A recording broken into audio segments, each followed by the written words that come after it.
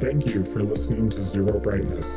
If you'd like to support us directly, you can go to patreon.com/zerobrightness. You can also find and interact with us on Facebook, Instagram, and Discord. All the relevant links are at zerobrightness.com. We'll see you out there.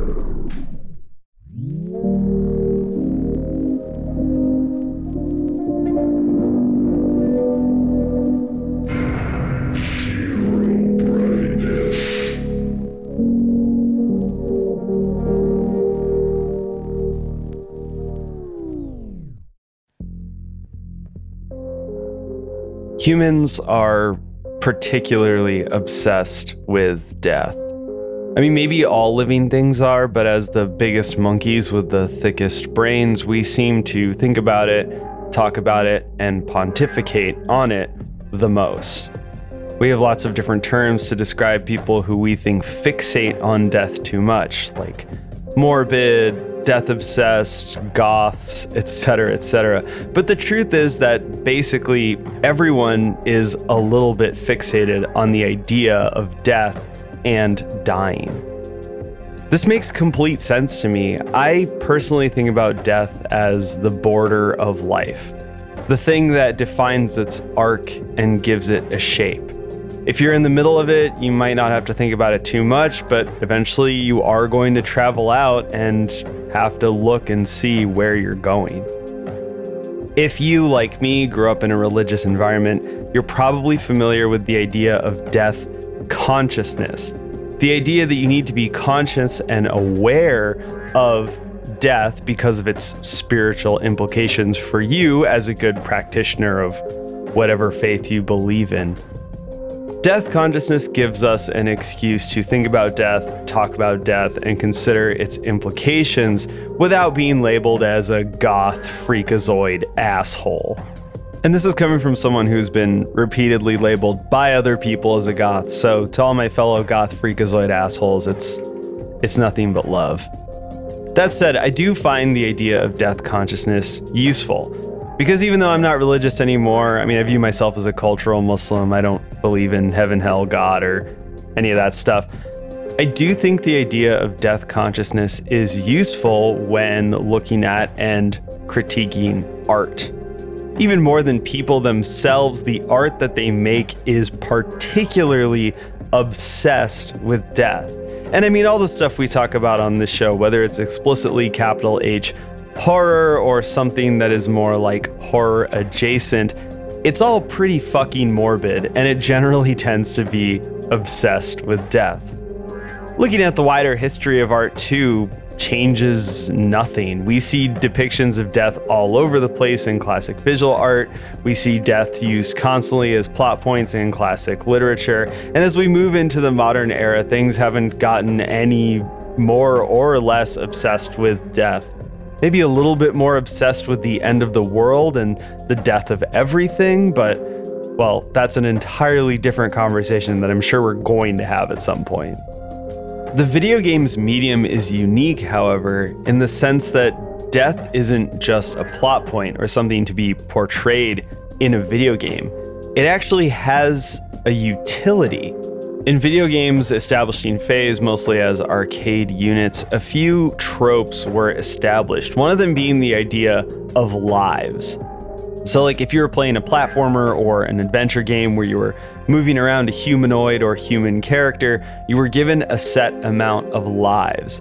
This was the number of times that you could fail and thus die before you needed to put more money into the arcade machine. The classic platformer setup was that you would move a little avatar through a series of challenges, and if you fucked up, you would die and you need to use one of your lives. Now, this idea worked really well in the arcade because it meant that people had to keep putting in money to play, or they needed to master the game and play at an insanely high skill level. When games moved on to home consoles, this idea was ported over whole cloth. Initially, people didn't really have any good ideas about what to do in order to make this more home console friendly, besides just make the games obscenely difficult, which, sure, that was a choice, and we all dealt with it in the NES era, although very few were happy about it. As games became longer and more complex, a few different ideas started to seep in. The big one was save points. This basically did away with the idea of lives and continues and meant that you could save your game either whenever you wanted or at designated points. So if you died, you would just reload at that save point. This was initially popularized by longer games like RPGs and action-adventure games, but eventually would make its way into just about every genre of game you can think of. The fascinating thing about death and save systems in video games is that these two ideas basically ruled the medium for close to 30 years. I mean, you saw some different takes on it. You saw some genre cross-pollination. You saw some platform-specific stuff like Save Anywhere, Limited Save Anywhere. But generally speaking, everything was somewhere between the two poles of a lives-based continue system and an RPG-style save point system. It felt like everything was just stuck on those 2 points or floating somewhere in the middle. No one was really trying to do something radically different and unique with saving and addressing the issue of death and dying in a nuts and bolts way in video games. I find this really fascinating because there was so much other innovation going on during the 80s and 90s in video games, especially the 90s when so many of my favorite video games were being released and so many amazing classic games were coming out. And yet going back, all of them either have like super basic save systems or have some kind of weird, janky, slightly broken way of giving the player the opportunity to save and continue their game. This is a problem that would only be exacerbated in the 7th gen when things were slowly transitioning into a sort of save anywhere norm, which is kind of where we are today. Most games just don't have a very distinct save system, or they have something that is surprisingly close to save anywhere. In the beginning of the 7th gen, however, things were not so well defined, and games were trying all sorts of different weird hybrid systems that were kind of convenient and kind of broken and busted. My mind always jumps right to Dead Rising, which in its initial release had one of the most confusing, weird, and broken save systems I've ever seen in a video game. This is all to say this.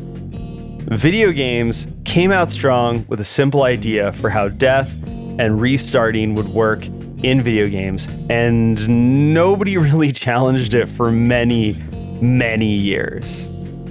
However, in the late 90s, around the time that video games started to get a lot more complex with their storytelling and started to incorporate things like character death and the idea of dying, we also started to see some very interesting and different takes on the nuts and bolts idea of death and rebirth in video games. 1999 was the year, and Dreamcast was the platform where we actually got 2 games that challenged gamers' ideas of death in video games.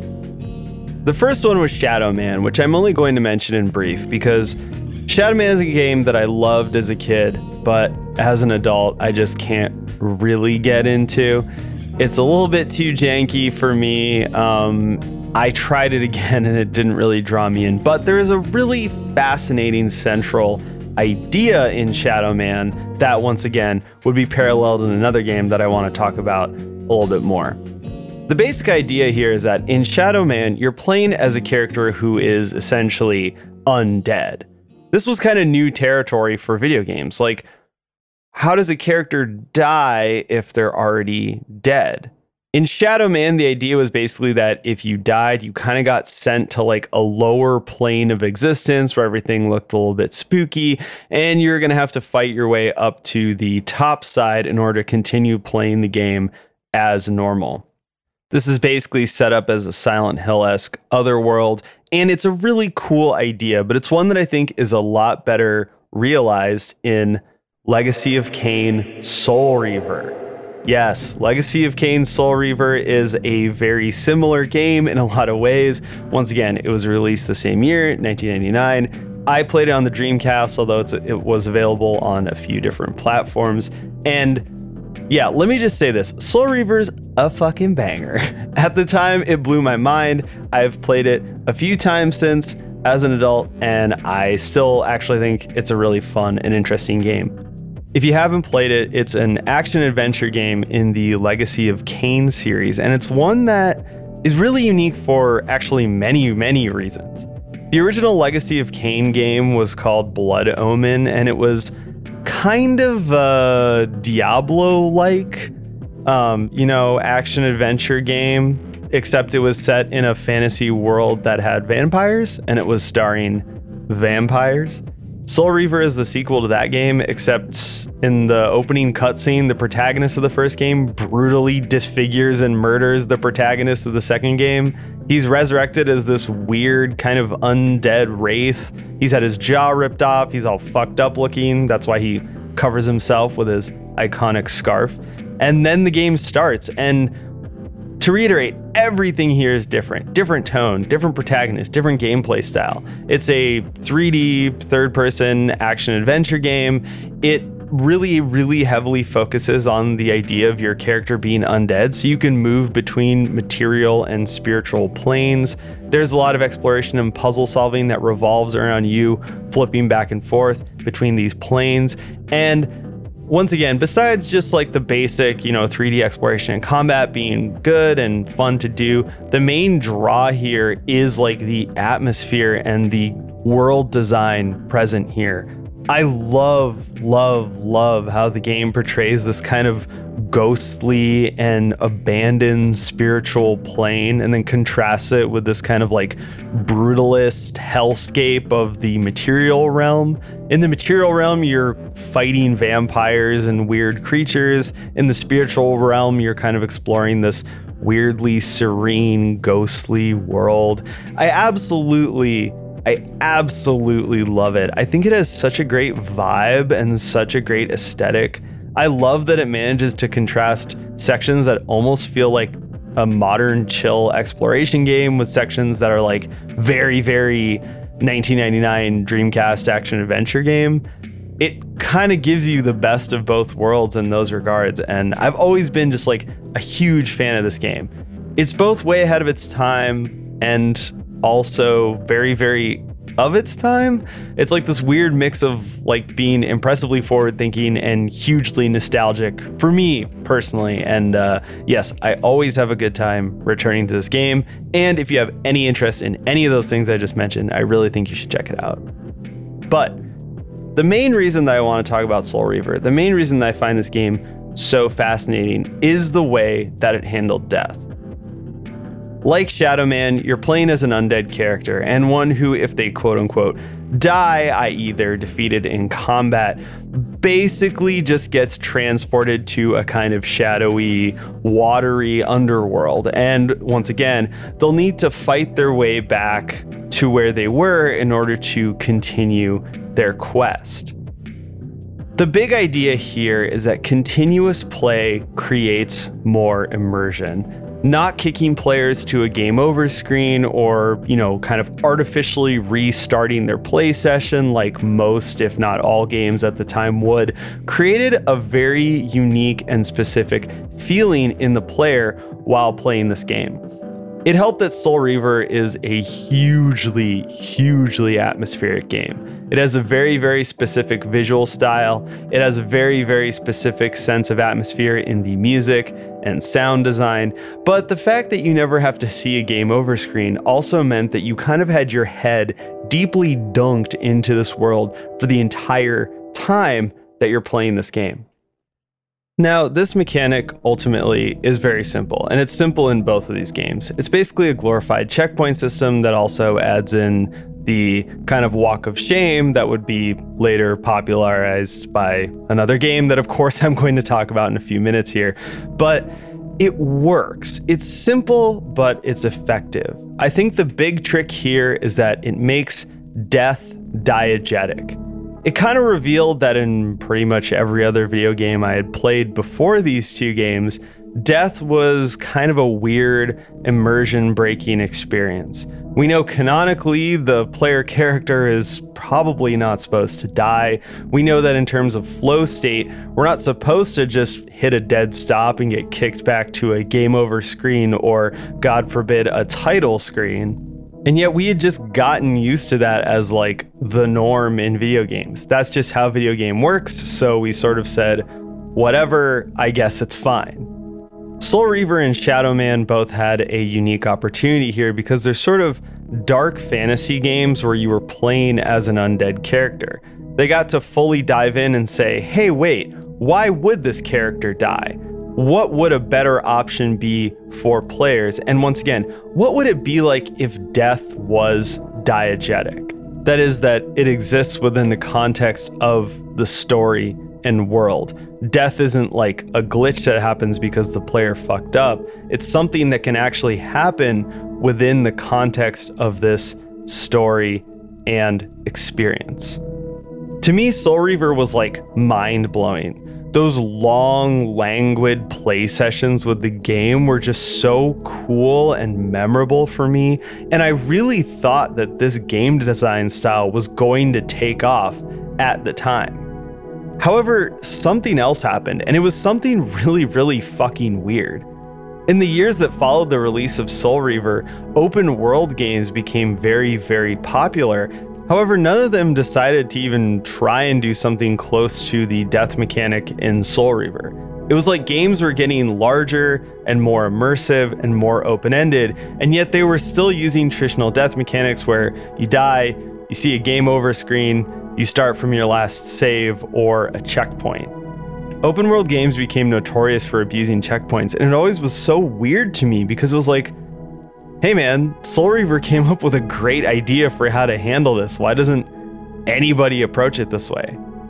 In some ways it makes sense because like the most popular open world game was Grand Theft Auto, which is a patently non-fantasy game. So maybe it would be weird to have your sort of like player created criminals spawn in hell and have to like briefly fight their way back to the surface. But now that I say that out loud, that actually sounds really fucking cool. And there was a real failure there. There's a lack of creativity. We should have gotten Grand Theft Auto Reaver is what I'm saying. Sadly, we didn't get that. And it would be 10 long years before another company tried with another game to redefine death in video games. That company was FromSoft and the game was Demon's Souls, but it wasn't until a few years later with Dark Souls that they really hit it. And yeah, I know what you're saying. It's another episode where I'm going to talk about Dark Souls, but whatever, just deal with it. Because this is really important. Dark Souls redefined death and dying in video games. And that's just not like my opinion, man. That's a fact. If you look around today, you can see that we live in a post-Dark Souls world.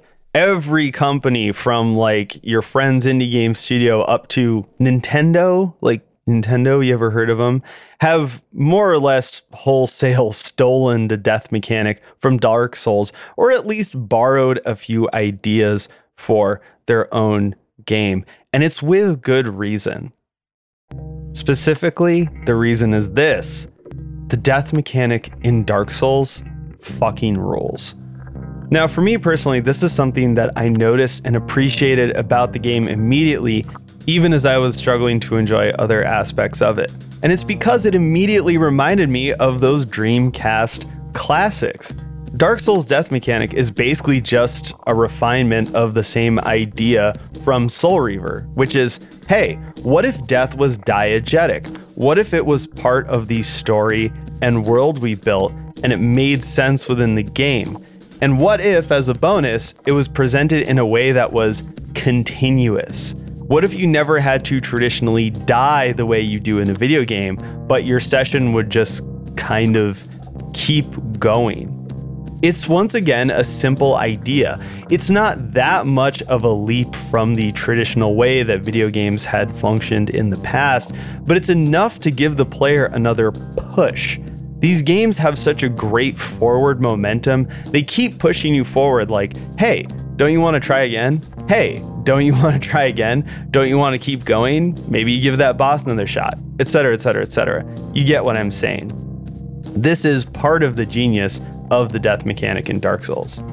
So if you're not familiar, I'll explain it very briefly. In Dark Souls, as you play the game, you fight enemies and you accrue something called souls. Souls are basically a catch-all currency. You use them to level up your character, but you also use them to buy items from shops, and it's like the central driving force of the video game. The game kind of has a weird little economy because of this, and you can find endless forum posts and videos online about how to game it, how to grind, etc., etc., etc. When you die in Dark Souls, you lose all of these souls that you had on your person that you hadn't yet spent. But you also get one chance to go and redeem them. If you make your way back to the place where you died and find your body, you can retrieve your souls. If, however, you die twice in a row without retrieving your souls, those souls are now lost and gone forever. This works hand in hand with the game's checkpoint system. The game has these checkpoints called bonfires that you activate, and when you die, you'll be warped back to the last bonfire that you rested at. Resting at bonfires resets your health, but it also revives all the enemies in the area. So the game kind of turns into this Castlevania-esque fight to move from bonfire to bonfire, unlocking new pathways and shortcuts, and, generally just trying to survive in this very brutal and violent world. It's fucking awesome. And despite how punishing it can be, it's also very, very addicting. And once again, very, very immersive. Now, there are definitely some nuts and bolts refinements here from something like Soul Reaver, but in my opinion, the biggest jump up is the way that it's actually fully integrated into the game world. Not just in a gameplay sense, but also in the themes and the storytelling and the presentation. This takes it many layers deeper than something like Soul Reaver, and I think that's why it had such an impact on players. So let's start at the first layer, nuts and bolts. Like I said, this death mechanic is very fun to use. It keeps pushing you forward. It makes you want to play more. And at a basic level, that's what any mechanic in a video game should do. It should either draw you in and or make you want to play more. One of the reasons that I find this mechanic so fascinating personally is that, as I've said many times on this show and Zero Brightness Plus, I'm not a fan of roguelike games. Whenever I try to get into a roguelike game, I play it for like a few hours tops and then completely bounce off of it. But Dark Souls is more or less a different take on a roguelike style game. It has a lot in common, but it also bridges the divide between roguelikes and like everything else by having a lot of really solid, concrete, stats-based progression that you can also fall back on, even as you're doing these continuous, never-ending, repetitive runs within the game world. So yeah, fun. But to take it a level deeper, let's go back to the idea of death being diegetic. Once again, in this game, you play as a wraith. And that was like the big idea in Shadow Man and Soul Reaver. Hey, you're a wraith. Look at how this guy doesn't die. Dark Souls is definitely an entry into the, hey, you're a wraith. Look at how this guy doesn't die canon. However, it also does something quite different with that whole idea of death being diegetic. In this game, each death mirrors something that is fundamental to the game's world, themes, and storytelling. And that is the choice to go on. Each time you die in Dark Souls, I don't think it's a stretch to say that it's incredibly frustrating. This whole game is kind of built around and themed around the idea of frustration. And although the game makes continuing on easy and keeps pushing the player forward, it also keeps pushing you backwards quite aggressively. Each time you continue to go on after dying, you are making a concerted choice to go on. And in Dark Souls, the first one, this kind of ends up being the central idea in the game's story and themes. The world of Dark Souls is horrible, it's crumbling, it's dead and dying. And the more you fight towards its center, you realize that there isn't really much left here. And yet, you keep pressing on. You keep continuing on with the game, and you keep fighting.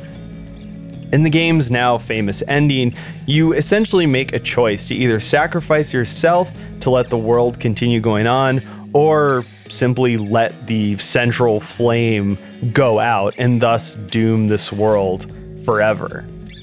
Now, much has been made of an ending that ultimately is very short and very simple. Like, a lot of people talk about the thematic meaning behind it or the story implications, especially considering what we now know from Dark Souls 3. However, what I find fascinating about this ending is that the game has been forcing you to make this choice in miniature the entire time you've been playing this game.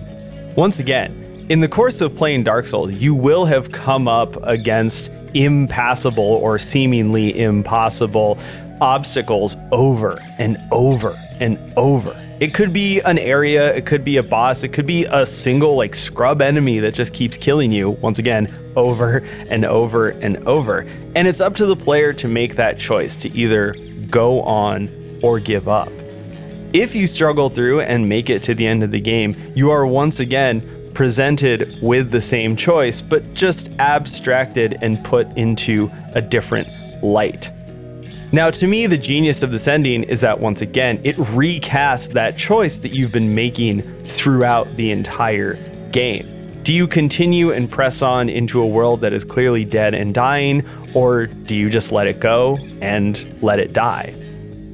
There isn't a right or wrong answer here. I mean, there's barely any difference between the two choices you make, but it's all about personal choice. It's all about how you approach the game and, on a deeper level, how you approach challenges.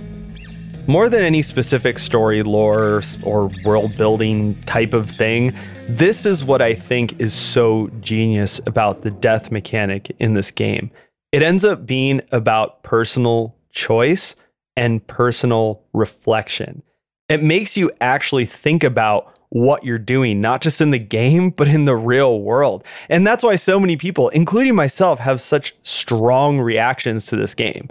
It's not just game hard, make mad, throw controller. It's the game actually makes you start to get existential. Am I wasting my life? Does this thing that I'm trying to do have value to me as a person? Do I actually care? And me personally, I've been all over the place with this game. I've had moments of yeah, I am wasting my life. I need to stop. I've had moments of no, this really matters to me. I need to keep going. And I've experienced every emotion in between. That to me is the real power of Dark Souls. And, to expand it out, any of the Soulsborne or modern FromSoft type games. They really get a reaction from the player. But it's not just because of one single thing, right? It's not one single story beat or one world building idea. It's the whole construction of the game and the way that they're built around that idea of choosing to continue on and that idea of personal choice. I think it really, really is brilliant. And that is the reason why it's been so influential and why we felt the resonance and the influence of this one single idea so strongly throughout the rest of the entire games industry.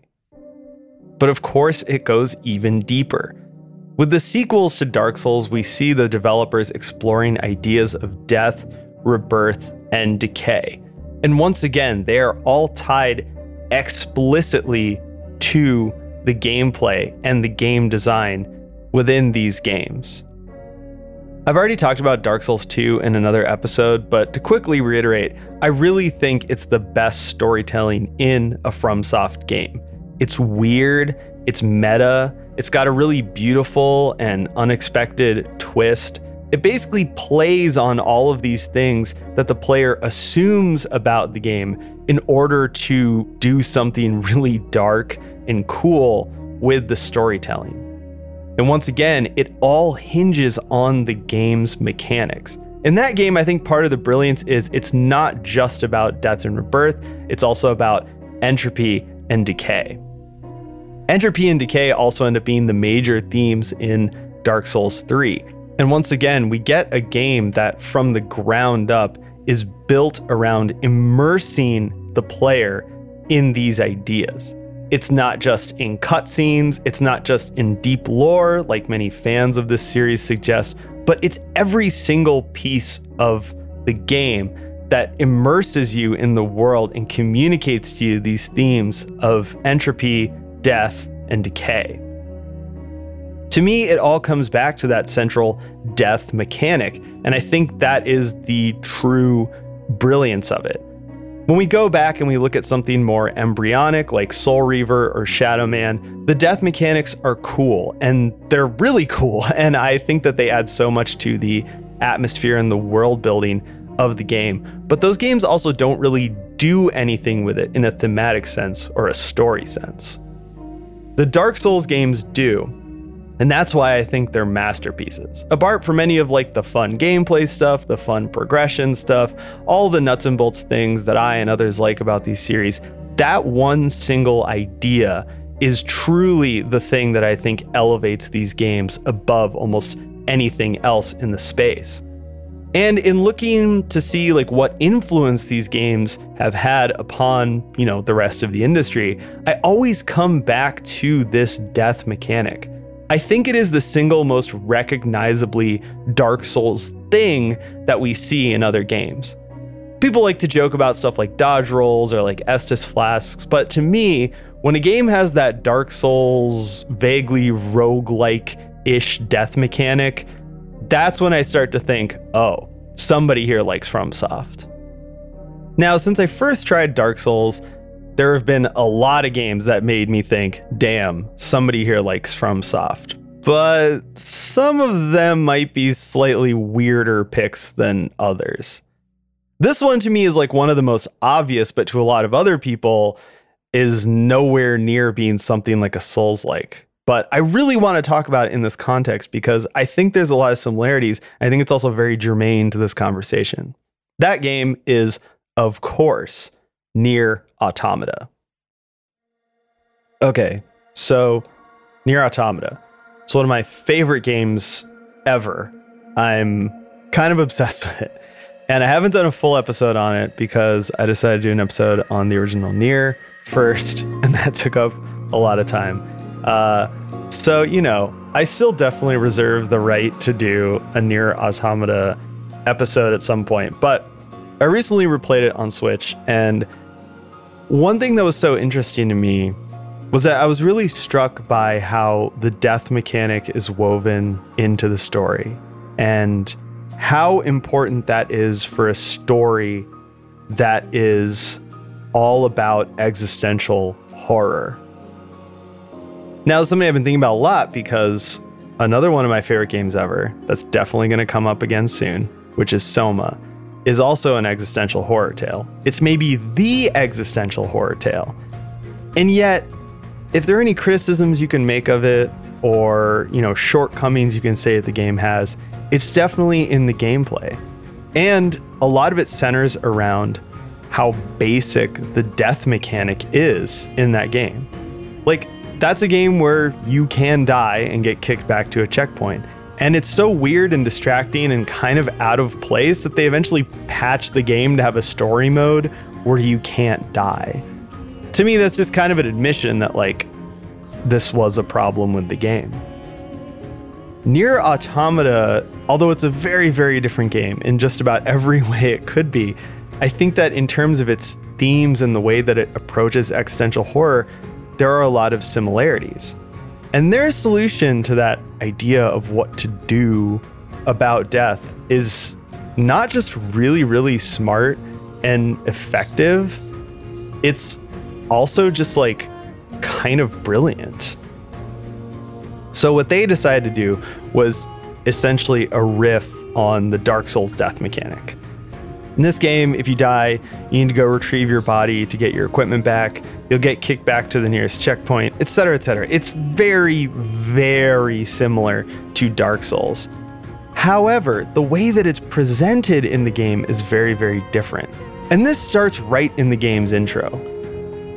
Now, this game's intro is kind of iconic and legendary for good and bad reasons, but the thing that really stuck out to me on this playthrough is right at the end. There's a moment where the two main characters who are just meeting and working together for the first time are in an unwinnable situation.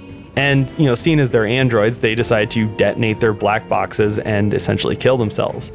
They then immediately wake up aboard the mothership that they beam down from, only to find that one of them remembers everything right up until the moment they decide to detonate their black boxes, and the other one's memory was reset at an earlier point. So they essentially both experience the same weird, crazy, traumatic thing, but because of this kind of death and rebirth mechanic, which once again is diegetic, it exists within the context of the game's world and story, one of them doesn't remember it. This basically sets up all of the other themes and conflicts for the remainder of the game with one simple, elegant little scene. And it's also one that explicitly references the death mechanic in this game. The absolute fucking genius of this move, cannot be overstated. Once again, this was the main thing I took away from my entire, third or fourth playthrough of this game that I did recently, was that one moment is insanely genius. So, okay, let me backtrack a little bit for the people who aren't aware. What is Nier Automata? Nier Automata is a sequel / spiritual successor / kind of offbeat remake of the game Nier.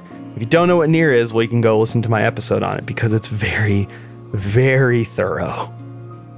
With Nier Automata, they decided to change basically everything: the setting, the aesthetic, the gameplay style, etc., etc., etc. However, they kept a lot of these central themes the same. They even borrowed the big mid-game twist from Nier, which I think is one of the weirdest and most audacious things I've ever seen a video game do.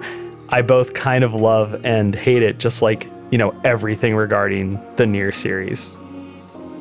But what they get right in this game, and what I think kind of elevates it above the original Nier in a story way, is that they use all of these changes, this new setting, this new story, etc., to explore the idea of existential horror and the horror of sentience.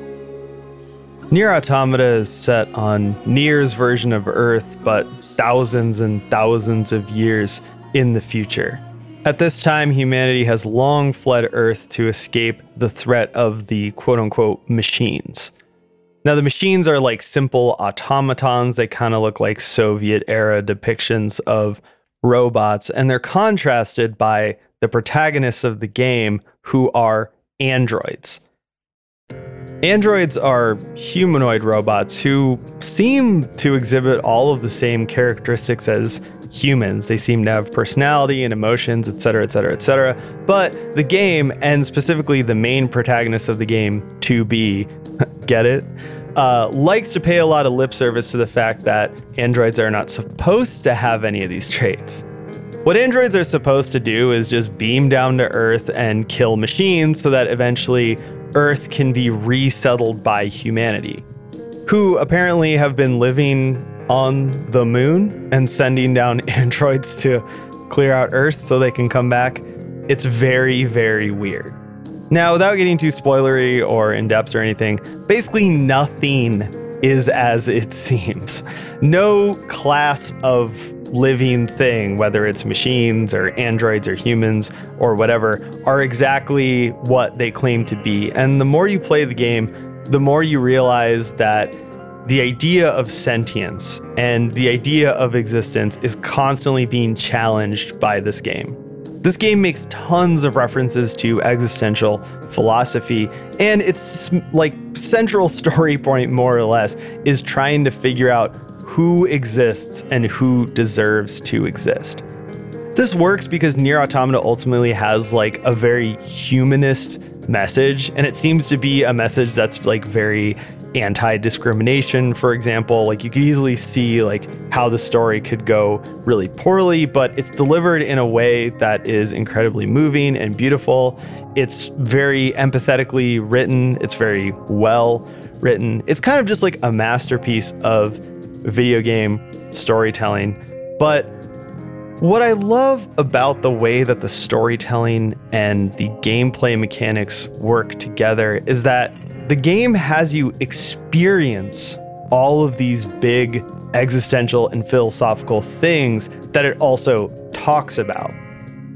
Now, this game was written by Yoko Taro, who is a writer who's been working for Square Enix. I do this all the time, Jesus Christ. Who's been working for Square Enix for a very long time. And a classic problem with old school JRPGs and even like middle period, Squaresoft games is that characters like to talk. They like to give big philosophical speeches, but they're just that. It's just lip service, and it kind of feels disconnected from the gameplay and the game world and just generally the things you do moment to moment in the game.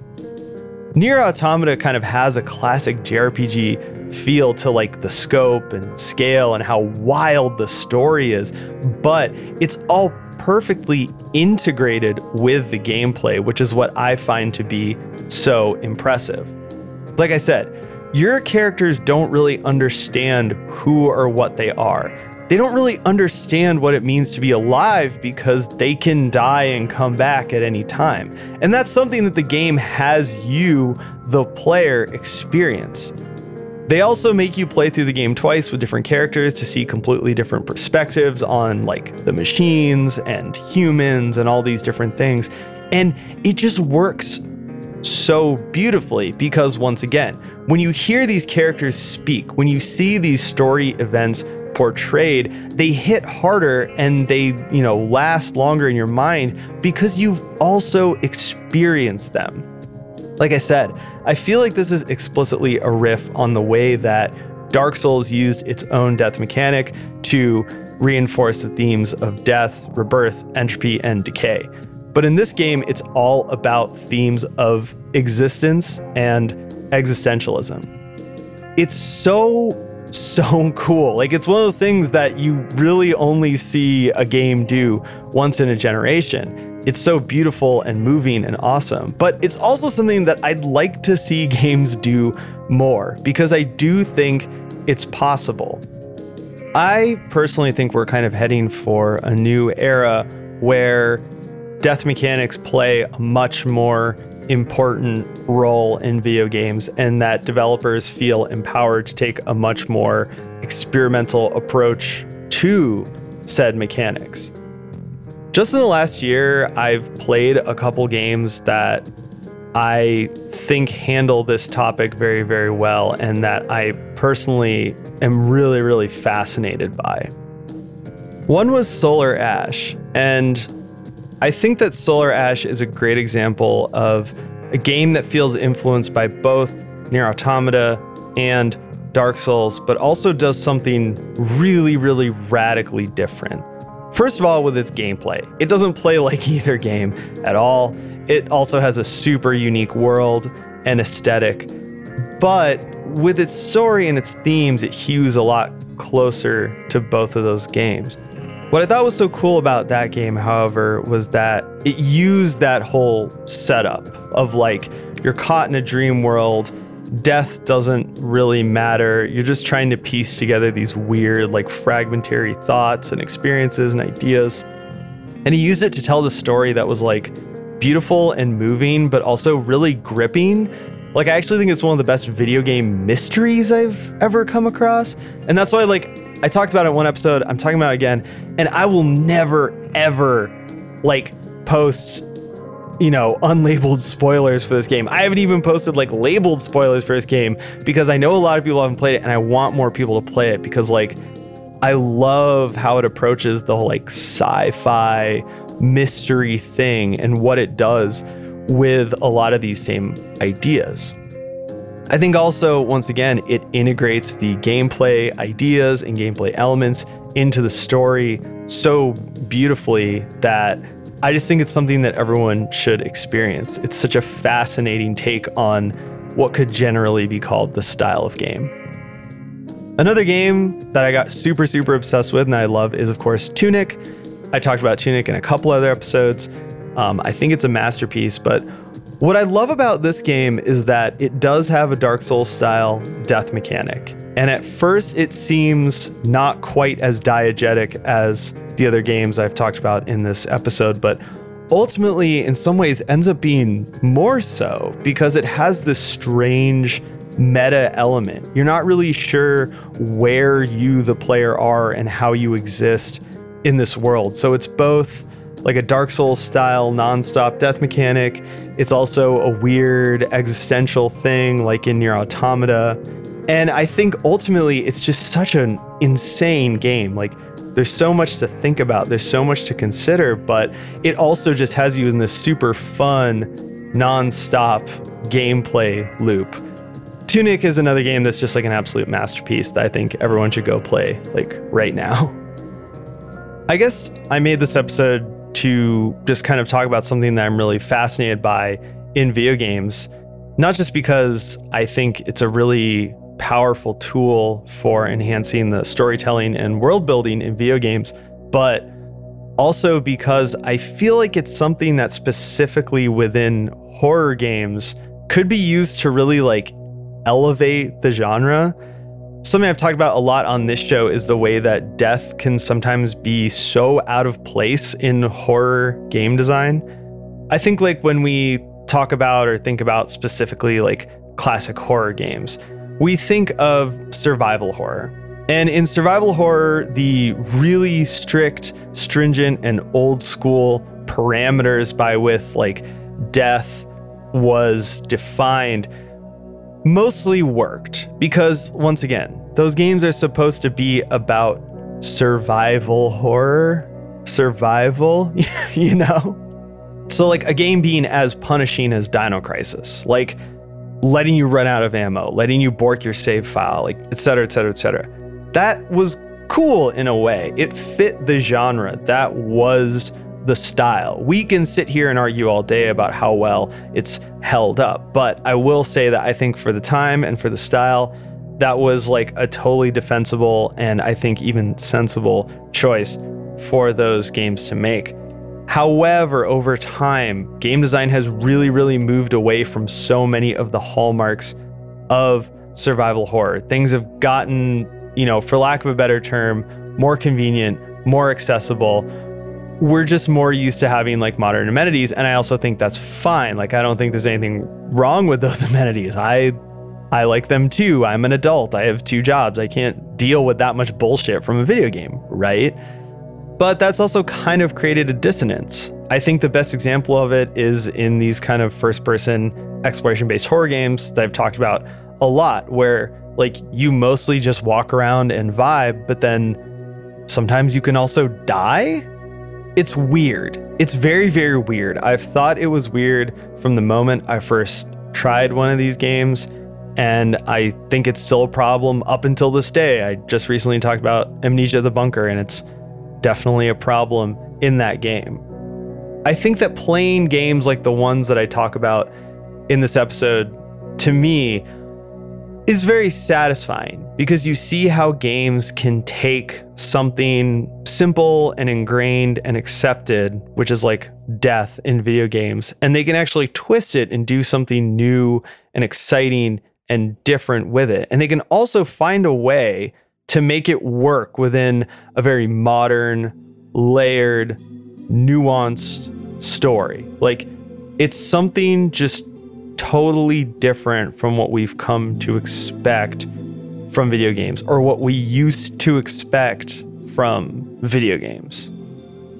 Personally, I'm hoping that we start to see more and more and more horror games, explicitly capital H genre horror games, that experiment with these kind of death mechanics, especially if they have deeper stories that want to talk about death, decay, entropy, and existentialism. Which, like, let's be real, that's all the best shit ever, right?